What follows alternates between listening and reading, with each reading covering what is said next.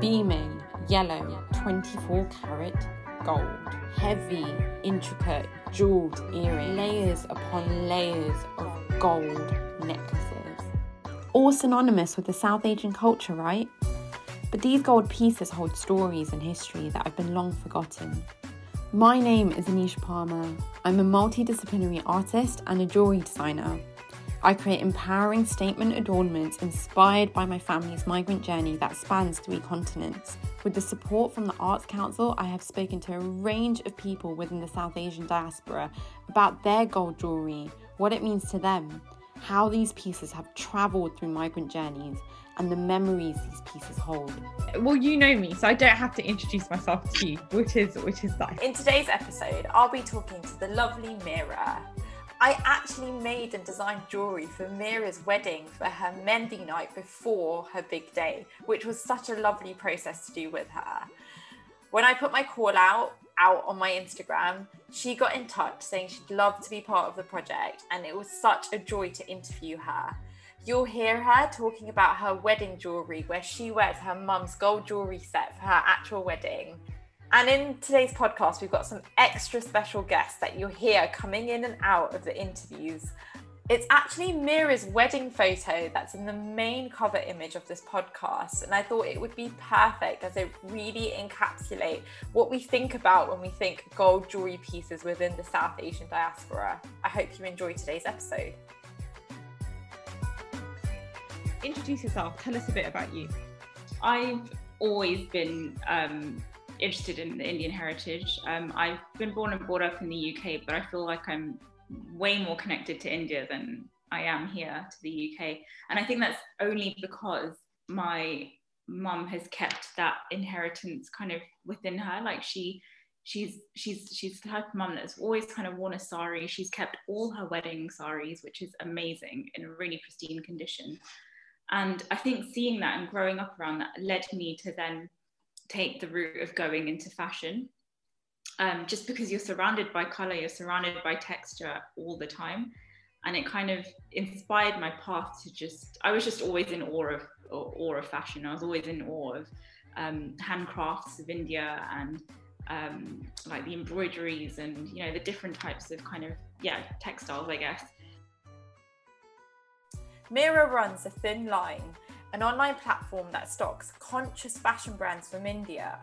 The clothing and the accessories that are made and sold on her platform support heritage crafts and livelihoods of local artisans in India known as garigars, a word I use when talking about the jewelers that make the pieces throughout this podcast. And that kind of led me through that path. And as time's gone on, I've just kind of realized the importance of holding on to these for your roots, because I feel like we're like the last generation that's going to ever know what it's like to be connected.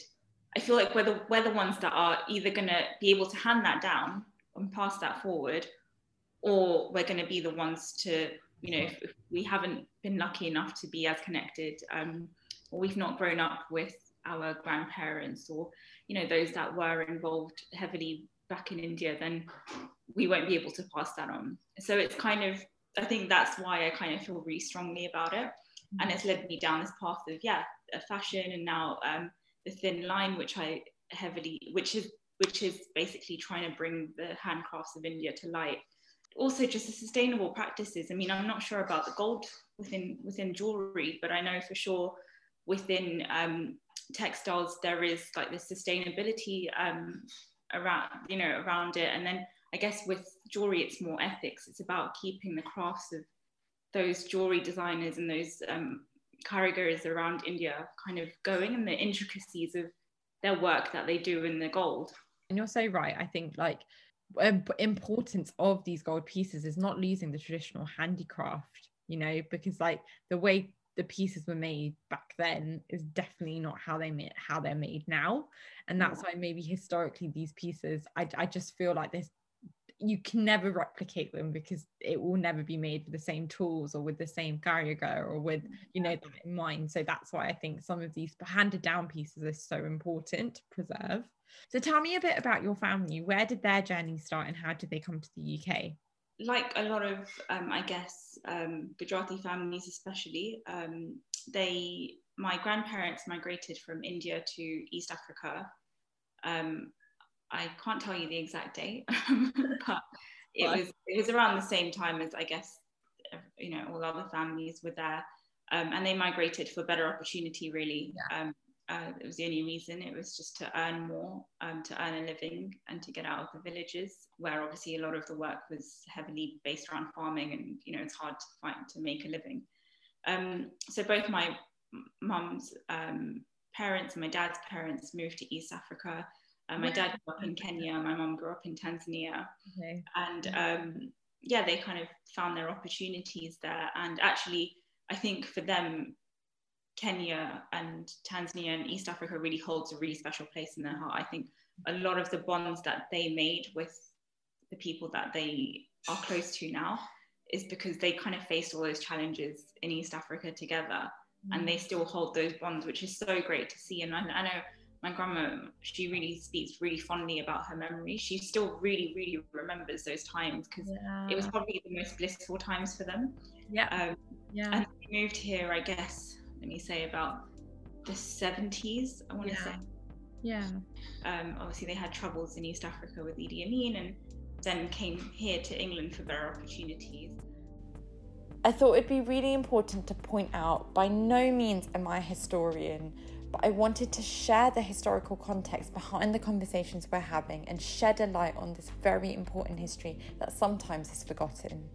Many people don't know about the huge migrations of South Asians to East Africa in the 1950s after partition. It's a key part of British Asian history, and one that has formed a huge part of this research. Both Uganda and India had been part of the British Empire, which is why South Asians were brought there as indentured labourers to work on the British railways across East Africa, hence establishing a migrant route for many South Asians post-independence.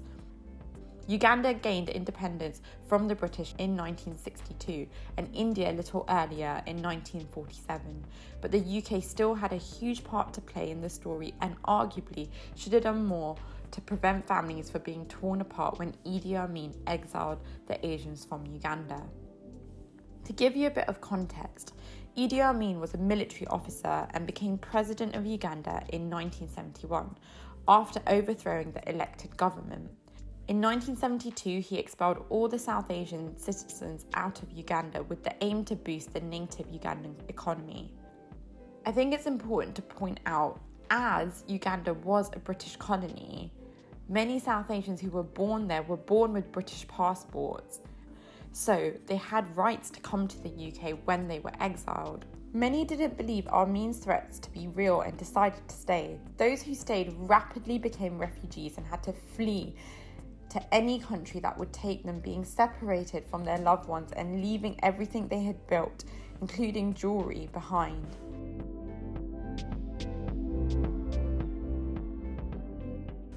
He believed the South Asian population had taken over too many jobs and were robbing Ugandans of what was rightfully theirs. It is my understanding that this created a ripple effect across East Africa, causing a huge amount of South Asians to flee to the UK before they were forced out. Amin declared that he had defeated the British and added CBE to his title to stand for Conqueror of the British Empire. And my mum's family were up north. I can't remember the place of the city, but it was a small town up north, and my dad was in Leicester for a while. His family, my grandparents, settled in Leicester for a while, so they've been here since that time, but they still obviously once they could I guess afford to travel back to India, they did do that over the years, and they kept that going once they kind of built a living here. But yeah, I think East Africa is definitely a really influential aspect of the culture that we've got.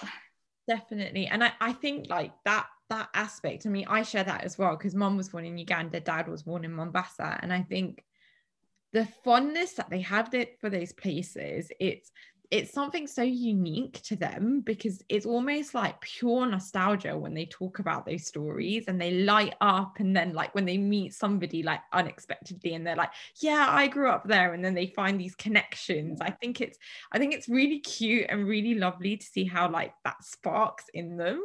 Yeah, I think one thing I take away from what I've heard is that the bonds that they created there, I don't think they've ever created bonds like that anywhere else in the world, not even in India. It's a sense of everybody going through the same thing, but everybody really helping one another out. Everyone was there for each other. So I think those kind of bonds are just incredible, to be honest. We're really lucky to have had them, and we can only hope that we can kind of carry that forward as well. Language as well. I mean, how many words do we say that are Swahili? I know. And it's just funny because I go to India. I remember going to India, saying things, asking for things like Bakuri, Sani, Basi, whatever it was. Look at you, like, what are you asking for? Yeah. And I was like, is this not Gujarati? And they'd say, no, we've never heard of that before. Yeah. And when you go to your grandparents, and I said, wow, like, why do they not understand what I'm saying? And she says, oh, because they're Swahili words. Yeah, so they've had to do that. Then they've had to kind of adapt to learning English and picking up English. And there's something really special in that, like Gujarati, East African, British kind of mix. Like you say, like we say words of Swahili and we don't even realize we're saying it. But then you hear like your parents speaking fluent Swahili. And my parents do that when they don't want us to know what they're saying. I'm just like, that is crazy. Like our parents just speak fluent Swahili. It's weird. It's really weird. Is there a particular gold jewelry piece that you cherish, and do you have it there? Yeah, so there are a number of them. I've got a few here, but I can kind of just introduce you to a few others that I don't have with me here. Of course, they're all my mum's, and I've got a few that my bar's given to me from my dad's side as well. So a few of them are things that came from Africa, and now they wouldn't be seen as ethical, but back then they were seen as something that held value, which was turtle shell jewelry, ivory jewelry. Yeah, same. I've got the same in my family as well. Yeah, and I think even though I don't know whether ethical, how ethical they've been sourced more, but I'm not going to lie, I have worn them a few times just because they hold a special part. Also, my granddad ensured that a long time before, he only passed away 2 years ago, my mum's dad, but a long time before that, he kind of ensured that he passed on gold for me, just because for investment purposes. So it was just a chain, but really heavy. But it just means that they see that there's value in this. My mum says, never sell your gold or whatever, is because that's all you're gonna, if you don't have anything, that's what you're gonna have. The security. Even if you're not gonna wear it, it's just there, so you've got it. Which is quite superficial in some ways, but in other ways, I guess it's security for them. Like it's just them passing down a form of security. And then the pieces that I have here are my mum's wedding jewelry. I'll show them to you. So I've got a necklace, I've got 2 bangles, gold bangles, and I've got the hand bracelet. We call them bachis, but I'm not sure is it ring bracelets? A hand chain. Yeah. I don't know. Yeah. Yeah. I don't know if that's like bachi, that's what they hold a special place in my heart, because I decided once I'd seen them a long time ago that if I got married, then I would wear them. And I took them with me to India when I went for my wedding shopping, and I got them kind of cleaned up a little bit and polished a little bit. I'll show you this one. It's a half moon. Oh yeah. Oh wow, it's stunning. But yeah, this one's a long kind of chain, so I layered it with I wore a choker, which was an artificial piece of jewelry, and but I layered it. Wow, it's stunning. It's been made with a 3-layered chain that kind of comes down long, like down up to, I guess, the chest. And then it's got this crescent moon kind of shape to it, like a janbali, that's what it's called, janbali. And then it's got a smaller pendant within that janbali as well, with a small stone, but I think it's a semi-precious kind of pinkish stone. I didn't see that in it. Oh, right. Yeah, right in the center. Yeah. On drop. Yeah. And then it's really geometric actually. Now that I'm looking at it, because it's got triangle, it's got squares, it's got the kind of half moon, and these are called. I mean, I don't know if they're called elaichi, but they do call these. You know, these little. Yeah, like they call round. them something. The detailing. I've seen that style like quite a lot, but I don't know the name of it, of how the links for all the chains of how they're, I don't know what the name's called. So here we're talking about the shape of the bead on her necklace, and Mira uses the term elaichi. Elaichi means cardamom. So the shape of the bead on the chain, the 3-layered chain that she's wore for her wedding, is called elaichi. Ma, aneka so kya? And she calls in someone really special to verify this with her. Na pan nani je echne cardio. Elaichi Mara ke vanne to. Yeah, elaichi mara is what she calls it. Yeah. Yeah, my bar's given me an elaichi mara as well.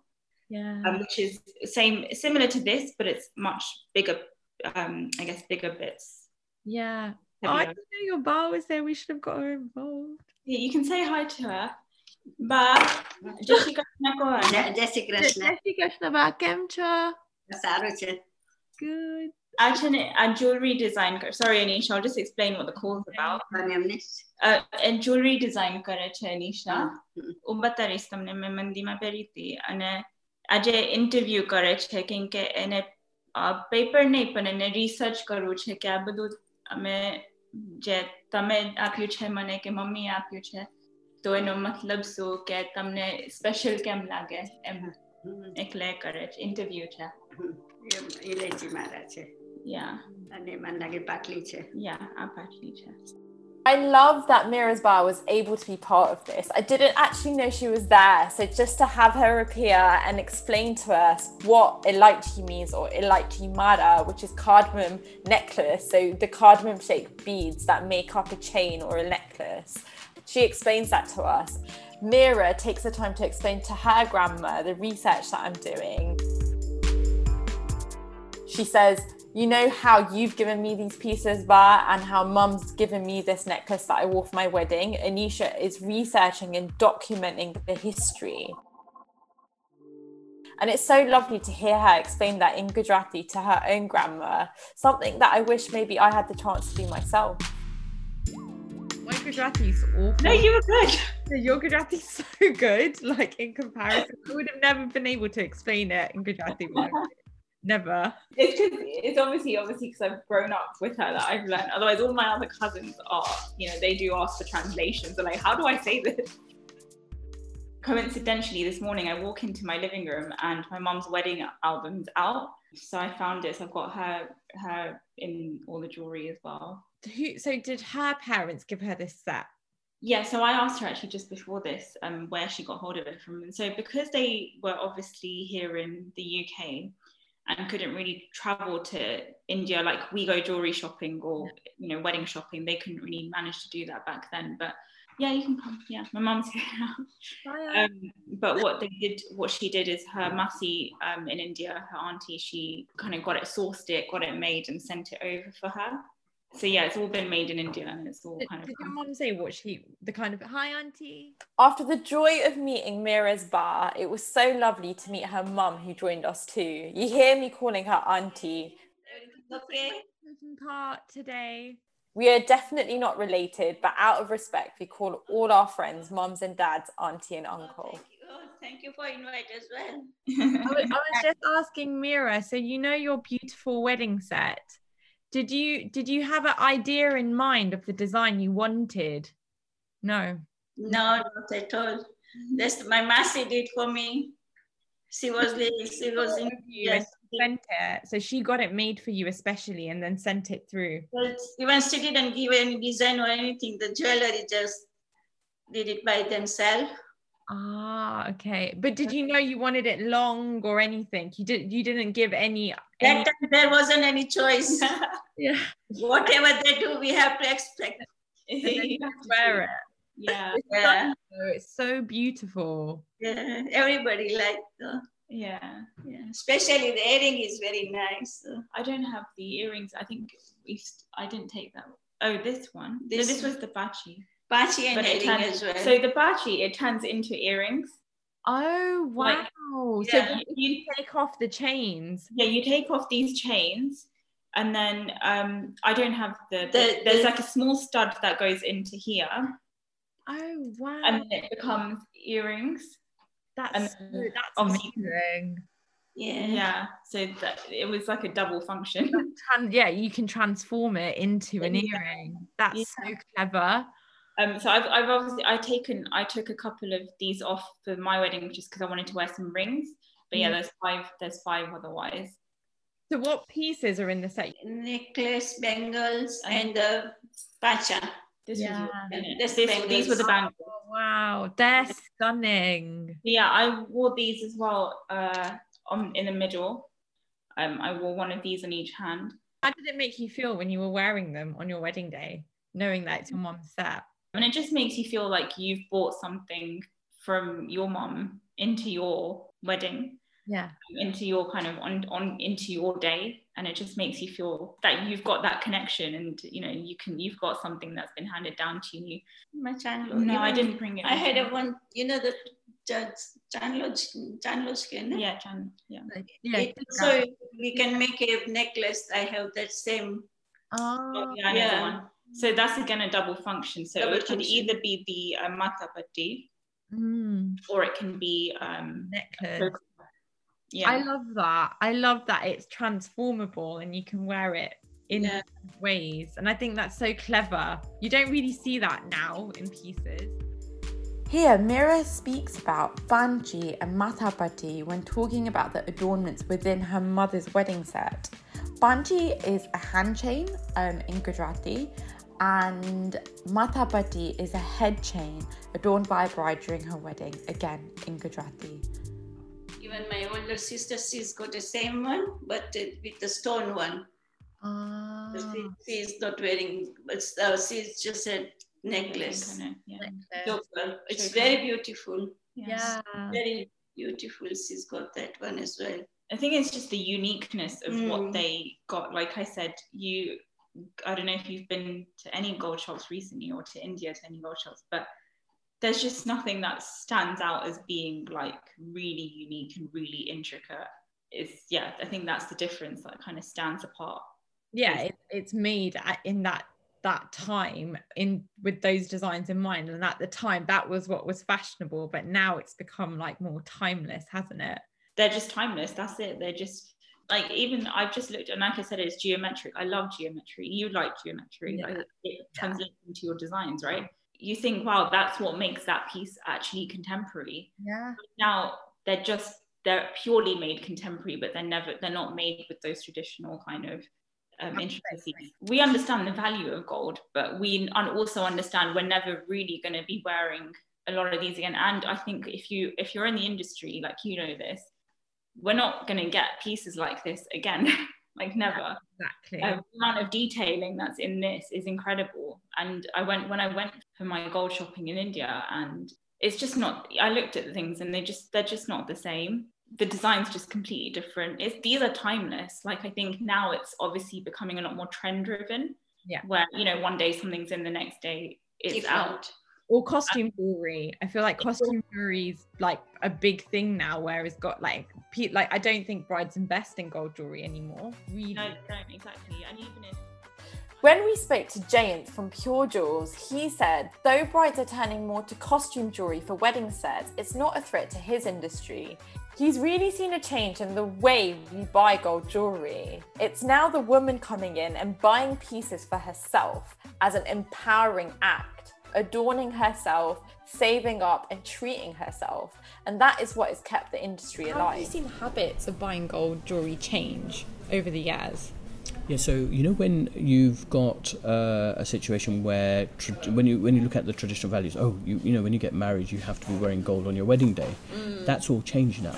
weddings are a lot more about fashion. It's a lot more about coordination. It's a lot more about a complete look. Bollywood has had a massive influence in that. So you've got these massive pieces, on the neck. If you think about it pragmatically, if you were to wear such a big piece on your wedding day, are you ever going to be able to wear it again in the future?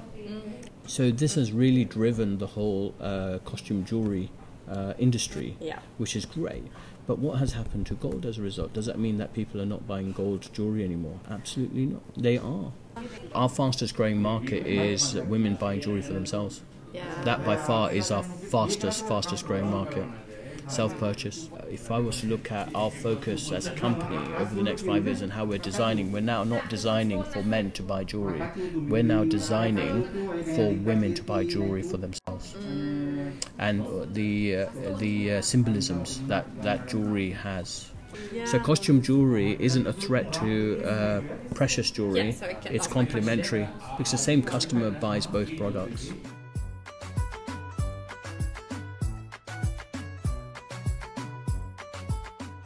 And Auntie, how did it make you feel seeing Meera in the pieces on her wedding day?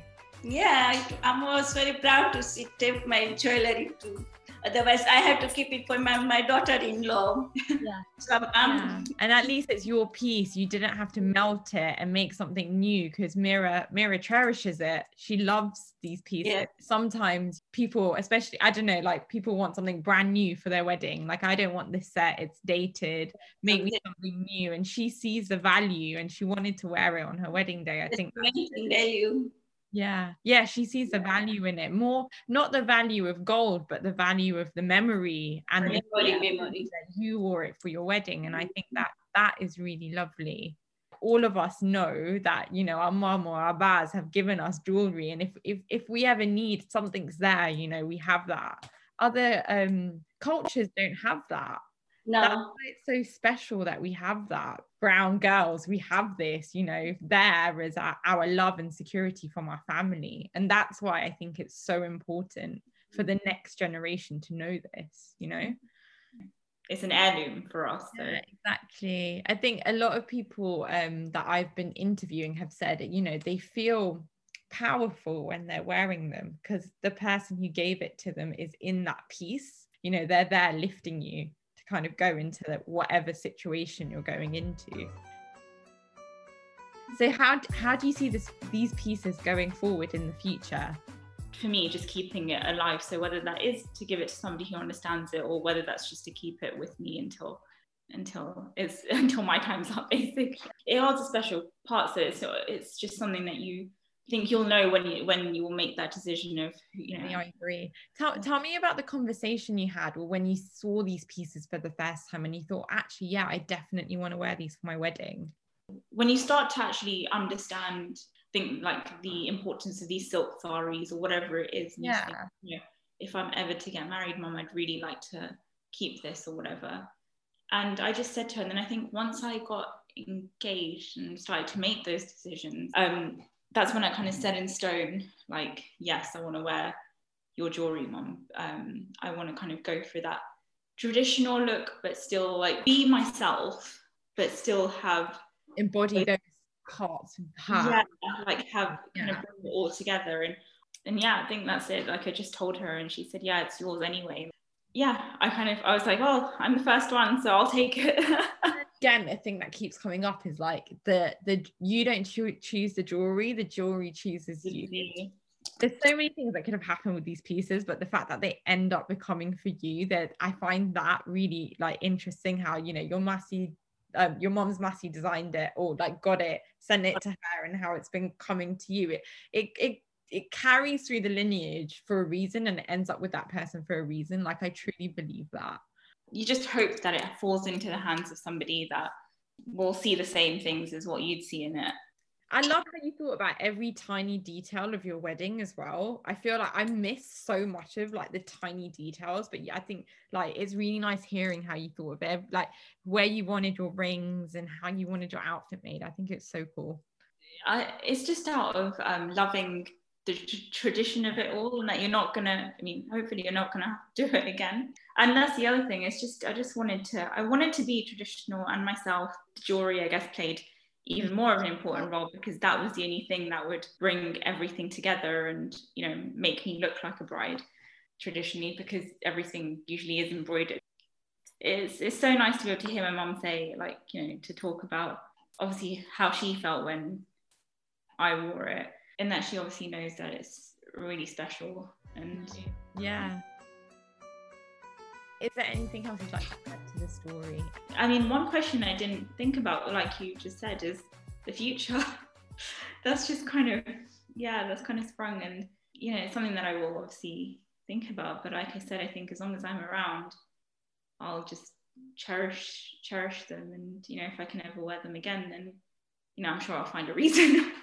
And your dad's there. Like, I love how you could just ask her that question there and then. I think that's something to cherish. The older I'm getting, the older she's getting, the more I'm starting to think, like, every moment with them now is like, just, they're gold. They're like, they're more than gold. They're just, you know, they're just those moments that you've got to really just appreciate. Like I said, I think we're the last generation that have been fortunate enough to kind of be connected to those roots. Yeah. And so we've got to take as much information as we can from them. Yeah. I take videos of her cooking because I just want to know what she puts in or how she makes something, you know. So things like that, yeah.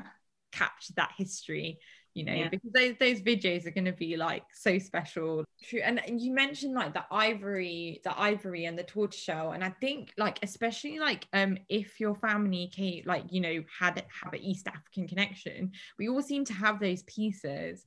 And I was looking into ivory bangles, and my mum has my nanny's ivory bangles, and apparently the symbolism in India is when a girl gets married, it's good luck for them to have ivory. There's like a symbolism of a married woman. It was the norm, this tortoise jewelry and this ivory jewelry, like back in the day, it was just like a given. It does. I mean, there's so many symbolisms in the things that you wear when you're getting married that there's so many questions. But yeah, like I've got that. Why? I always ask why, and they're like, oh no, it's just something you do. They do, yeah. One other thing that I do as well, and it's not necessarily jewelry related at all, but the suitcase, because suitcases also have a big symbolism in Indian weddings. Yeah. But the suitcase that my mum bought with her, I packed my stuff in there. Yeah. And took that with me. And actually, when I opened it, Anisha, the rice was still in there, the bhuja stuff was all still in there. And obviously by then the rice had even molded, so I was like, Mum, we need to take this out. Yeah. But it was still in that same condition as what she'd bought it in. Yeah, properly. I love that. I love that. And you'll never forget that memory of opening it and seeing all of the rice and stuff from your mom, from when your mom had it. You'll never forget that, you know. But I said to my husband as well, I said, we need to keep this suitcase safe. And so I think I kept it here for now, just so Mum's got it. But I said, I'd like to keep that with me. We might not ever use it, because it was one of those Samsonite, those but it's a leather one, like a leather, like a maroon leather. Yeah. It was so great speaking to Mira in this episode, especially having her ba and her mum come in and having a little chat with them too. 3 generations within one podcast, and we're hearing their points of views on these gold jewelry pieces. I think what I really learned was the fact that Mira's mum really didn't have a say in when her gold jewelry piece was put together, and really with the wedding, as it was for my mum as well. Other people put together your wedding and really how the wedding was going to go. But with Mira, I know she was so meticulous with every single detail for her own wedding that all of it had symbolism and something special for her within every facet of it. And that's really how things are changing. Hence the meaning of these gold jewelry pieces changing from security given to your daughter to real sentimental value. And I think that really flows through every aspect of our weddings nowadays, as it did in my own. A huge thank you to Mira, her ba, her mum, for being so open and being part of the podcast today, because it means the world, as it does with all the conversations I'm having. It's just blessed that she kept these things, because a lot of people don't. I think, like I said, these things were meant for you for a reason. Yeah. It kind of all kind of lines up for a reason. I really believe that. These handcrafted gold pieces take on the material form of a family's legacy and accumulate personal stories as they pass through the hands of their keepers which they choose. Pass through the hands of artisans, then adorned by our ancestors and cherished by us today, transporting us to places we've never been to and telling stories we've never heard, but the truth we know through the energy they exude.